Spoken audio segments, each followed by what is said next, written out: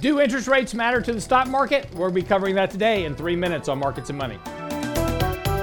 If you go by our website today, realinvestmentadvice.com, we have an article posted, Do Interest Rates Matter to the Stock Market? Lots of commentary here lately that, rising interest rates and, rising inflation really doesn't matter to the market. Prices are going up anyway.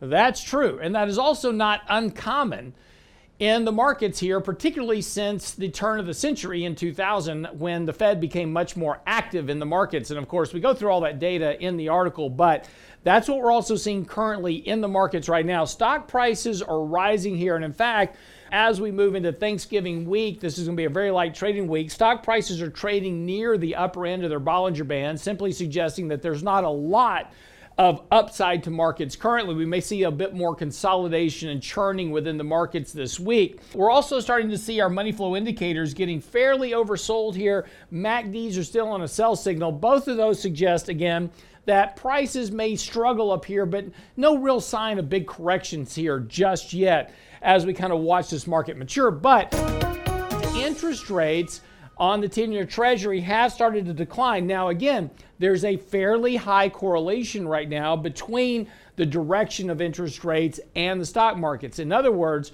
when interest rates are rising, stock prices have been rising along with it. And that's because of the risk off to risk on transaction. In other words, as investors have more complacency about the stock market, they transition out of places of safety, such as bonds, into places of risk like stocks. We're seeing that occur right now. Interest rates have been moving up from the recent lows.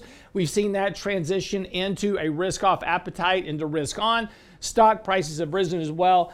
But interest rates right now are starting to pull back here a bit. We're not on a sell signal just yet for interest rates, but we're getting close to it. That would suggest that we may get into a period here like we saw earlier in October with this downtrend in stock prices as interest rates are going down. These kind of correlations have existed fairly well really since 2000, but that correlation has picked up a lot over the course of the last few years in particular, as money's really been moving back and forth between risk on and risk off. Right now, bond managers are some of the most bearish on bonds that we've seen at pretty much any peak of the stock market going back historically. Doesn't mean you're going to have an immediate sell-off in risk, but as we move into the first 2 weeks of December, we're certainly into that period where we may see a bit of a risk-off transition, particularly as mutual funds begin their annual distributions.